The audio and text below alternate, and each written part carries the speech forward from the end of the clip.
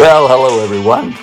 I'm Ronnie Jordan, and welcome to another edition, another episode of Oh, the Stories I'll Tell. Hey, this one today I think you're going to enjoy, especially if you have children, especially if you have young children, and maybe you have one or two who aren't doing as well in school as you thought they should be doing, and they're having difficulty, and they're discouraged and you're discouraged. Well, perhaps this story today will shed a new light on what's happening. Let me tell you about this little fellow. When I was a principal, his parents always knew he was smart, but he was smart in a different way. He, quite honestly, never played the typical school game well. Yet, if it was something in which he was interested, he did remarkably well. For example, he was always interested in machines. He was notably good at eye-hand coordination. And one of his greatest gifts was he loved people. And as you might suspect, they loved him in return. But his math and reading and social studies and science grades almost always reflected a need for improvement, as the teacher would put it.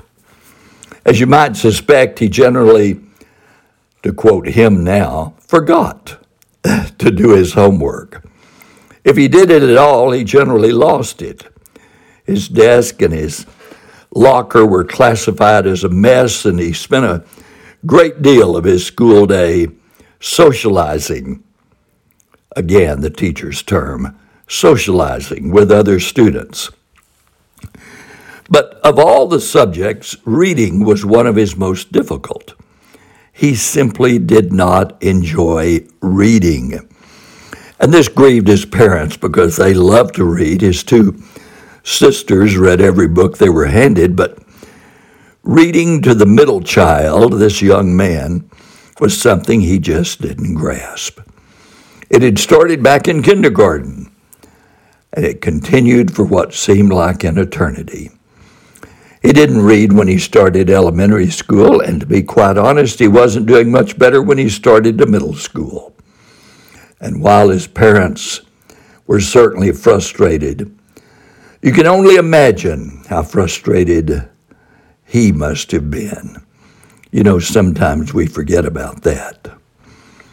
Oh, there were all the usual tests that schools do to see what his problem is, and as a result of those scores, he was eventually assigned to special classes. Now, getting through middle school was not without its frustration either. In fact, successes became even more of a rarity for the struggling young man. Oh, there were those extra classes during the summer he would attend. There were a few correspondence courses he took to get credit for a class he had not passed. There were tutors along the way. And while the older sister and the younger sister brought home the good grades and the accolades, this middle child often expressed his disappointment through anger and rebellion. But in spite of poor grades and incomplete assignments and few successes, he did graduate from high school 1 year later than originally planned.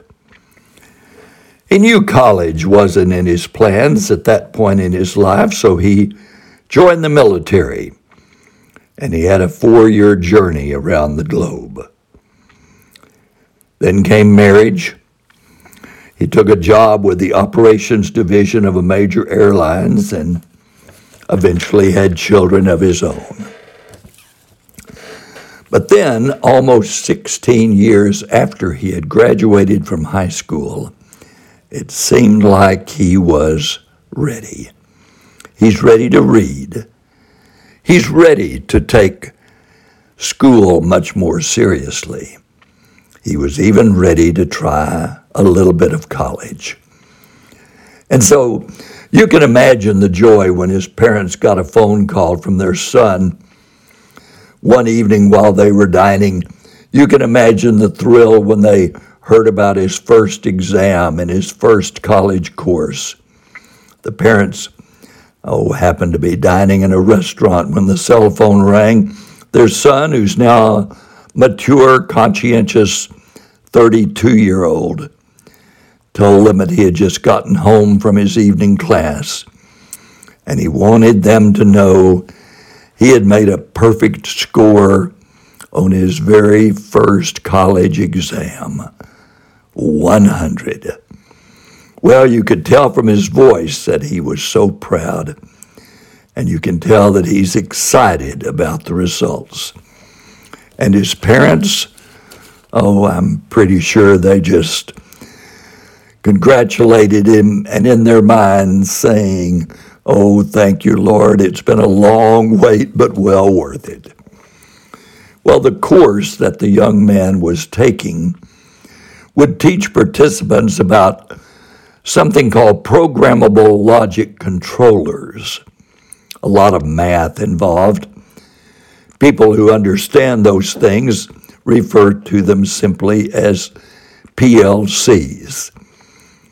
And I guess it's time to tell you, this young man that I seem to know so much about is our son, Todd, who at the time worked for Southwest Airlines, and he was one of a handful of employees who understood the electronic workings of such devices, PLCs, that are used on conveyors and robotic equipment and so forth. And the reason I tell you about our son's success is so that you won't give up on a child either. We didn't. His teachers didn't. And fortunately, he didn't either. You know, it may be a long time before some students are ready to learn. But when they are, look out. A wise educational psychologist once told us, "Oh, folks, don't worry about Todd. He was just picked green." I love that. She went on to say, one of these days, he'll mature. And you know, she was right.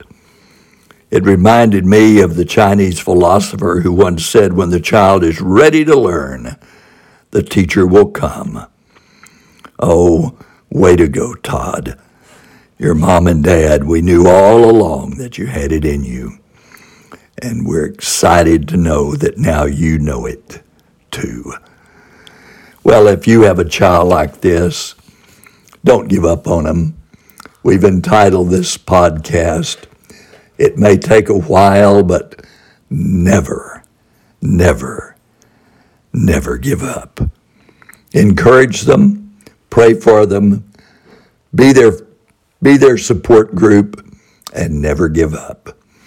And until next time, this is Ronnie Jordan reminding you that yesterday is history, tomorrow is a mystery, but today is a gift. That's why it's called the present. Have a good day, everybody. I'm Ronnie Jordan. Until next time on the Stories I'll Tell.